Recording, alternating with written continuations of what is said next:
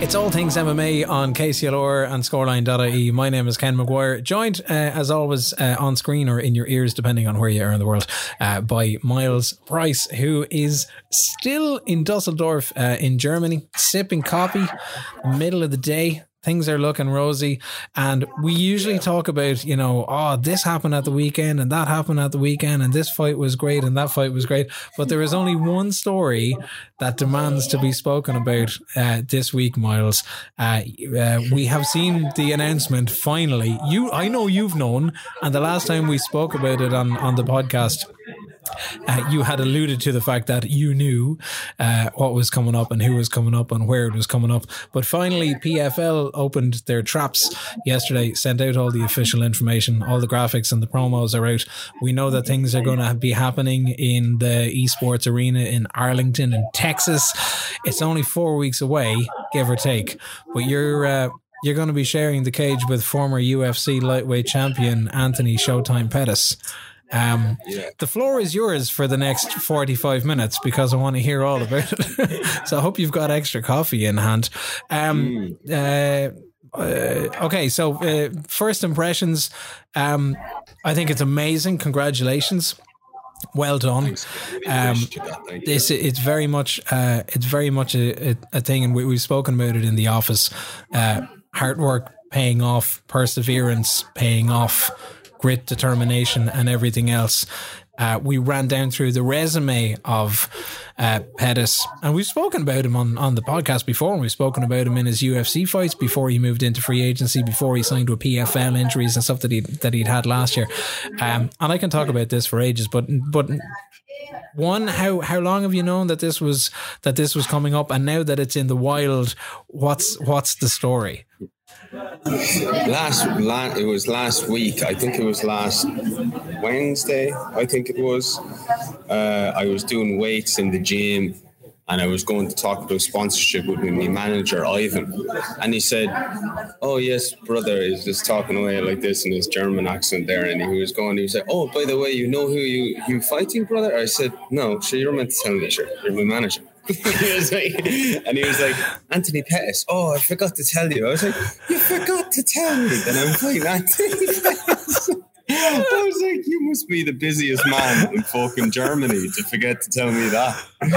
So I heard that, and then I was like, fucking, I kind of knew from there then, and sure, it was, the anxiety was through the roof for the day, so it's all settled now, and it's kind of sinking in a lot more, and I'm looking forward to putting on a performance now in 4 weeks' time. So, because this came about maybe as, I don't know if there was a little bit of a premonition about this. Did you not have like weeks and weeks and weeks ago, maybe months ago, when the whole PFL thing was being talked about at the time, before there was any official announcements in terms of contracts or signings, that you had one of the young competitors in the gym had put together a little mock-up poster of you? That's right, yeah. And what was it, Anthony Pettis at the time? It was Anthony Pettis, because he's one of my students, my teenager students in the gym, Bill Hayes. It was Mark Hayes' son. That's it, yeah. And he put together like obviously he would have been a fan, I suppose, of Anthony Pettis as well. So he would have put together kind of that little dream fight, I suppose, of the ideal matchup, which it is for myself also. So he did that. I thought he'd look great. He's really good at the graphic design, and I posted up on my social media page, and sure, lo and behold, it fucking happened then, didn't it? Not a bad thing. I mean, putting on a show is something that Pettis is obviously associated with. He doesn't get the name Showtime for no apparent reason. We've seen him put in over the years. He that fight of the night performance against Dustin Poirier, an absolutely brutal fight with Tony Ferguson, which was going any which way until he had broken his hand. He's been in there against Nate Diaz. He's a win over Cowboy Cerrone. He's a win over Stephen Thompson.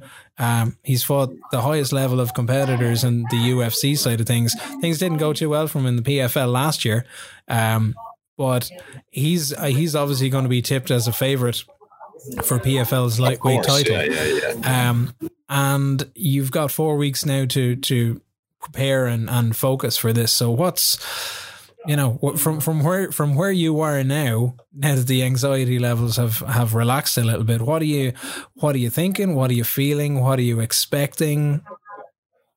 I'm kind of having like a little bit of a zoomed out approach towards the competition because I'm preparing for the best version of Anthony Pettis.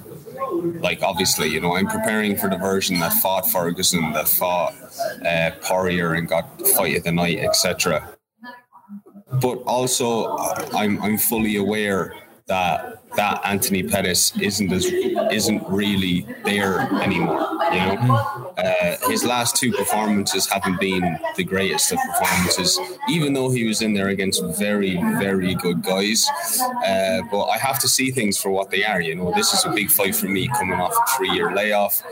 So I have to shake off a bit of rust very quickly when I get in there and have a good solid warm up, have a good game plan, which I can't really be sharing on live on air, but I'm definitely going to be putting the pressure on him because that's he knows that too, though. I think I'd be very surprised if he thought otherwise, because that's the only way he's ever really lost. You give Showtime any space to look flashy and he's going to look flashy against you. You have to walk him down, you have to close the distance, and that's the way it has to be. Like, I mean, I'm not going to judge him off his last two performances, but there's a big difference between the Pettis that was hungry for titles back in the UFC, as you mentioned, the Ferguson, the fight, the Cerrone fight, the Poirier fight. There's a big difference between that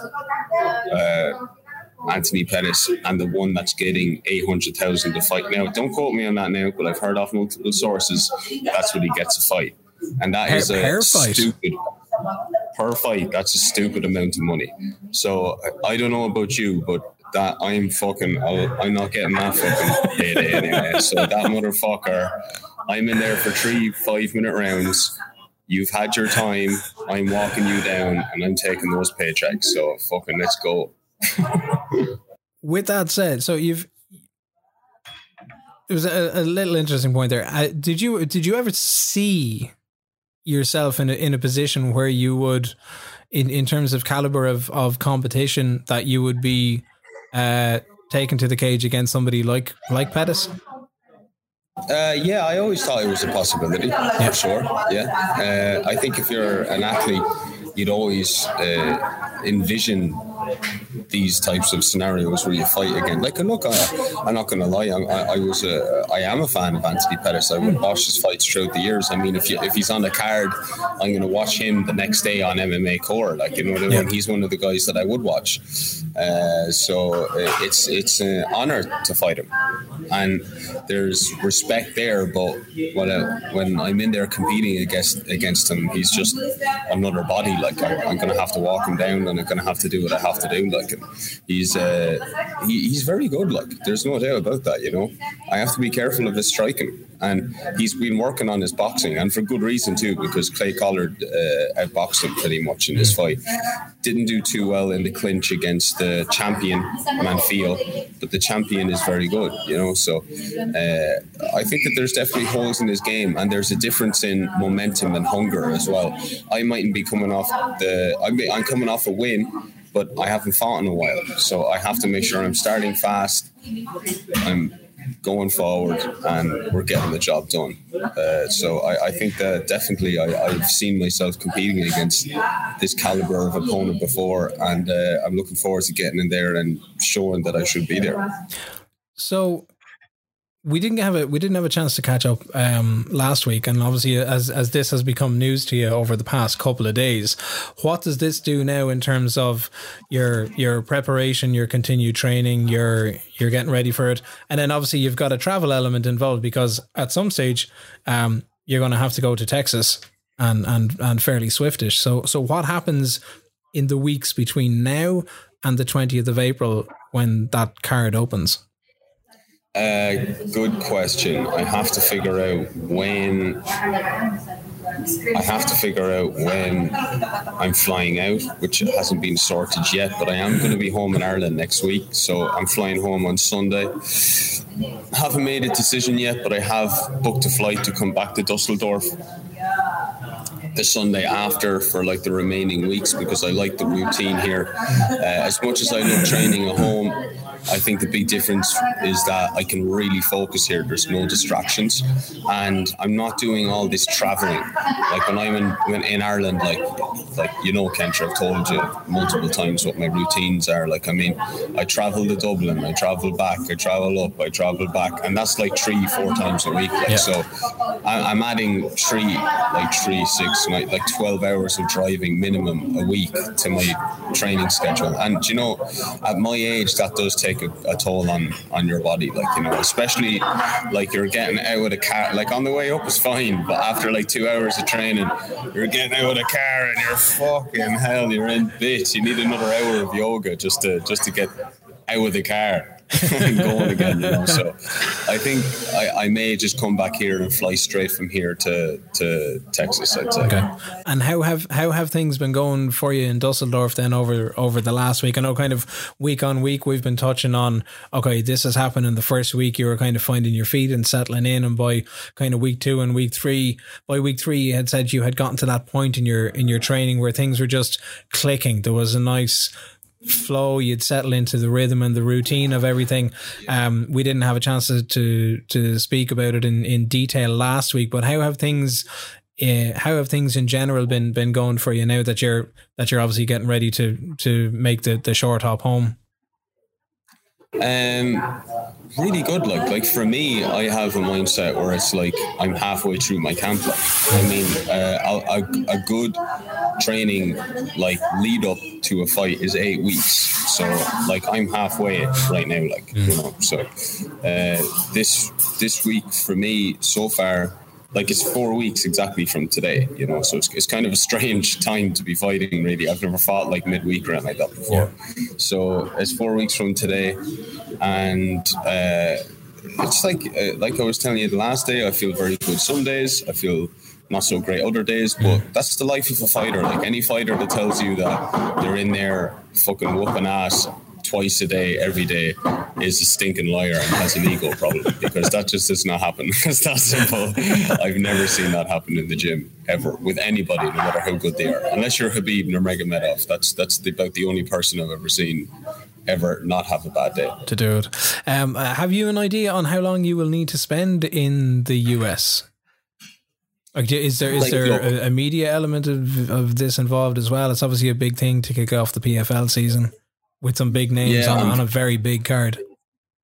Yeah, co-main as well, which I'm delighted with to be on the co-main event.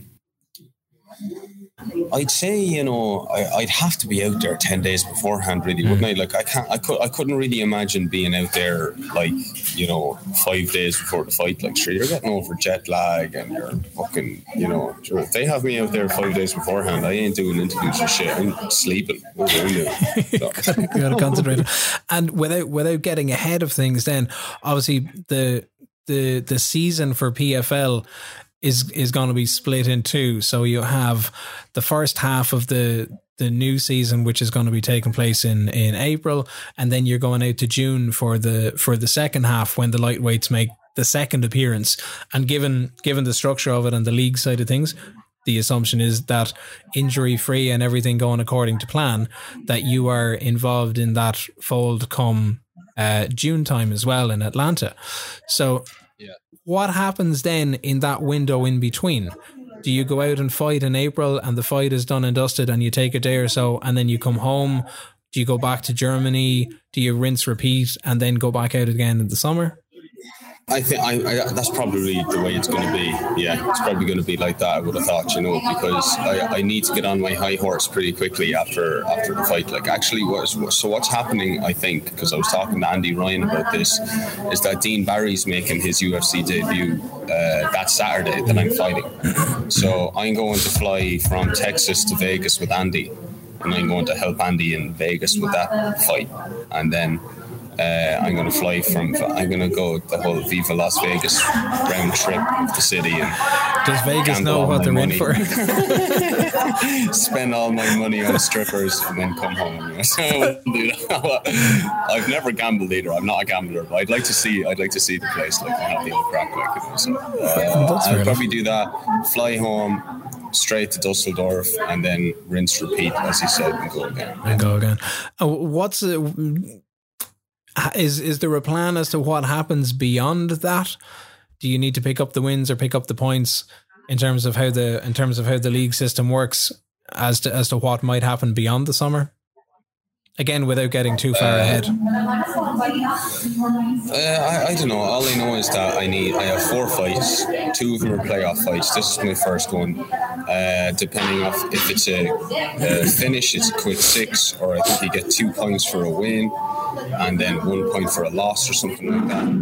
And then you rack up as many points as you can in the 2 fights, and then those points are put towards whether you get into the semis and the finals. Yeah, okay. And then that's pretty much how it works. Yeah. Not a bad way to start off a journey towards a potential $1 million payday, though. No, it's definitely not. I tell you, I've had multiple messages of people from Kilkenny and all that as well. I think I just like to take this time as well to say that I appreciate the support from everybody as well. I appreciate the support from yourself as well, Ken, and everybody from Team Lineup Kilkenny and my martial arts family, and even people I don't even know, that just send messages of support. It really does mean a lot to me, because I'm doing this for myself, but I am doing it for sporting ventures of Kilkenny as well. I think it brings it into the MMA and Kilkenny into the spotlight that little bit more, and that's something that I've always wanted to achieve, and I think this is like a big step towards that. Well, I think you've absolutely hit the nail on the head, because if it's anything to go by, given the messages that we were seeing flying into the sports desk here yesterday, as soon as the artwork went up, and it could have been your own Instagram post that had started the ball rolling. I'm fairly sure my phone was still hopping, coming close to midnight last night, going, "Nah, man, this is a joke. This can't be happening. Is this true? Is this legit? Is this really him?" It's like, you know who he's going up against. The resume that this comes through, and I was like, man, you put in the work, you get the rewards. This is what's happening. That's it. Yeah, 100%. So, where's your head at right now then? It's in a good place. Yeah, it's in a good place. A little bit anxious when, like, anytime you get fight news of an actual opponent, you get anxious. But the second I got word that it was Anthony Pettis, it went from me being a fan of Anthony Pettis from him being a target. And that's a very, very, very swift shift of your mindset that happens as an athlete, So I no longer see him as some guy that I used to watch on the television. Like, I mean, he's someone that I have to get through now. Like, and he's an obstacle. He's a puzzle that I have to figure out.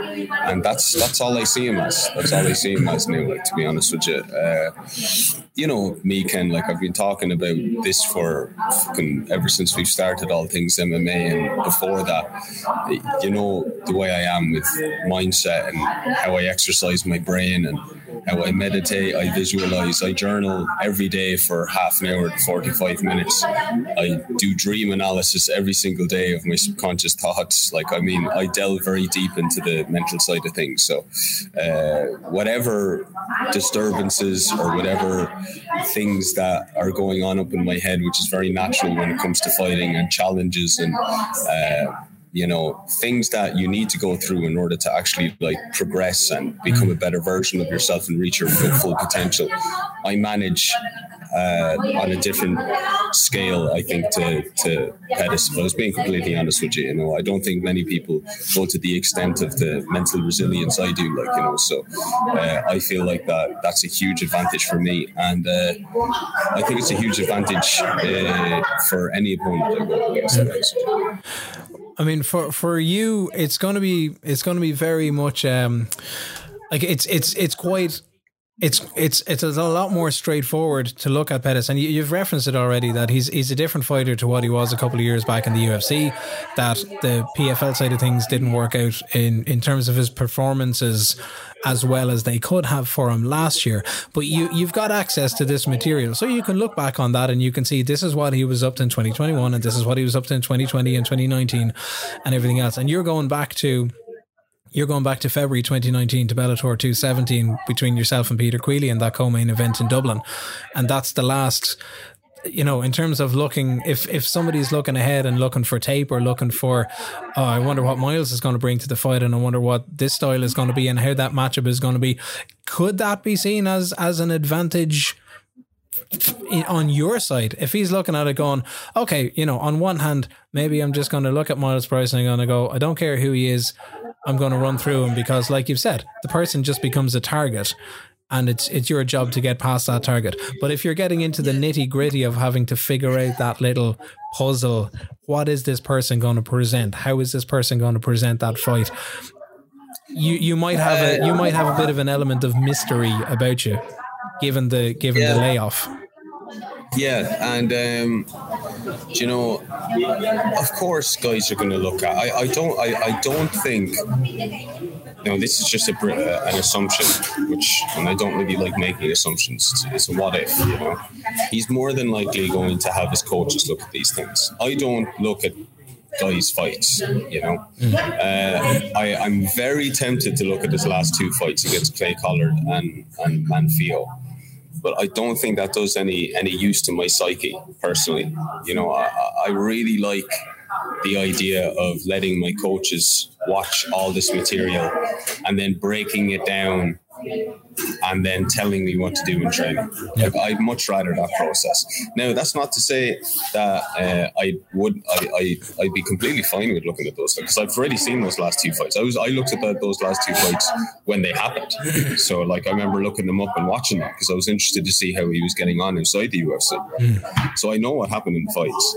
Yeah. But in regards to me staying focused and not focusing on things that are taking up my energy unnecessarily, I think a fighter is always better off getting their coaches to break these things down and to just tell them what to do in their training. That's always a better route, because there's that disconnection then from the person itself. It's just the objective within your training and the goal at the end of the training camp. Yeah. Well, with the end of the training camp in mind, and you've mentioned that you're going to look to come back. You're going to look to come back home this coming weekend. You're home for a couple of days, and then you've got your return flight booked out to Dusseldorf. What happens for you in that short window then between the time you're in Dusseldorf and the time you've got to go to Texas? Are you focusing on weight? Are you focusing on specific elements or aspects of your training, or what's going to unfold there? Oh, of course. I'll be honest with you, Ken, nothing much changes. The last 2 weeks these last 2 weeks are going to be my last 2 weeks of hard training. So from now to not next Wednesday, the Wednesday after, they're going to be my last two really tough sessions where I have to lay it all down in the training sessions. Like Tuesday, I just went to fucking town on everyone in the gym. I just went because I heard about the news. So obviously I was hyped. I didn't give a flying fuck if I was taking you down or you were taking me down or you were throwing spinning fucking heel shit kicks. I was coming at your ass, and that's that simple. So that's the attitude I have for the next 2 weeks. I'm coming at you no matter who the fuck you are. Yeah. And that's kind of the way it's going to be for the next 2 weeks. And then everything's always going to be revolved around things in balance. There's no switch of one thing to the other. The only major switch is in 2 weeks' time, I start tapering my training, which means that I reduce the volume and keep the intensity so that my body's priming for a performance. It's priming. I'm not letting my body get to a stage where it's worn out before the competition.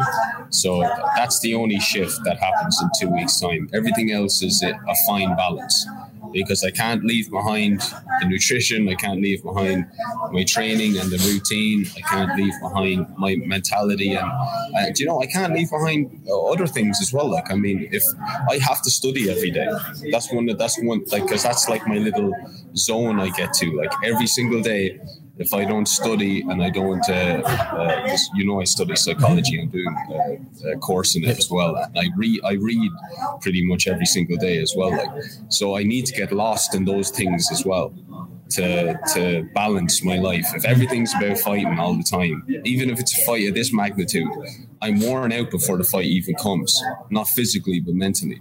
So you got to have that balanced lifestyle too, you know what I mean? It's like, look, the fight will be over in 4 weeks time and the world will forget about it within 2 weeks, and then my life moves on, you know, to the next fight. So it's like, you know, I need to make sure that there's always that healthy mental balance as well. Because that's the reality of things. Like, really, like, you know, you can't be a fanatic of any part of your life. Everything has to be in sync. Is there any concern about being worn out before fight time? No, no. Anybody that knows me, fucking, you know me, sure can. Like, I don't let that shit happen. Yeah, to be fair, I kind of knew the answer before you were going to give it anyway. No, it's not. That doesn't happen. I am, in regards to being particular about how I peak, I'm very particular about how I peak. Yeah. Well, on that note, and just conscious of the time and where we are, and under the assumption that we're going to get to do this again next week, or hopefully that we'll get to do this again next week, I'm going to park things there, and I'm going to wish you the very best of skill for this now. And I know we'll talk again, but on a local side, it's obviously huge news, particularly for the MMA side of things. Fantastic poster and opportunity for the gym, but an amazing opportunity for yourself. And I'm hopeful that only the very best of things are going to come from this. Thanks very much, Ken. I appreciate that and the support as always. Thank you. On that note, this has been All Things MMA. I've been Ken McGuire. This side has been Miles Price, and we'll do this all again next week. Good luck.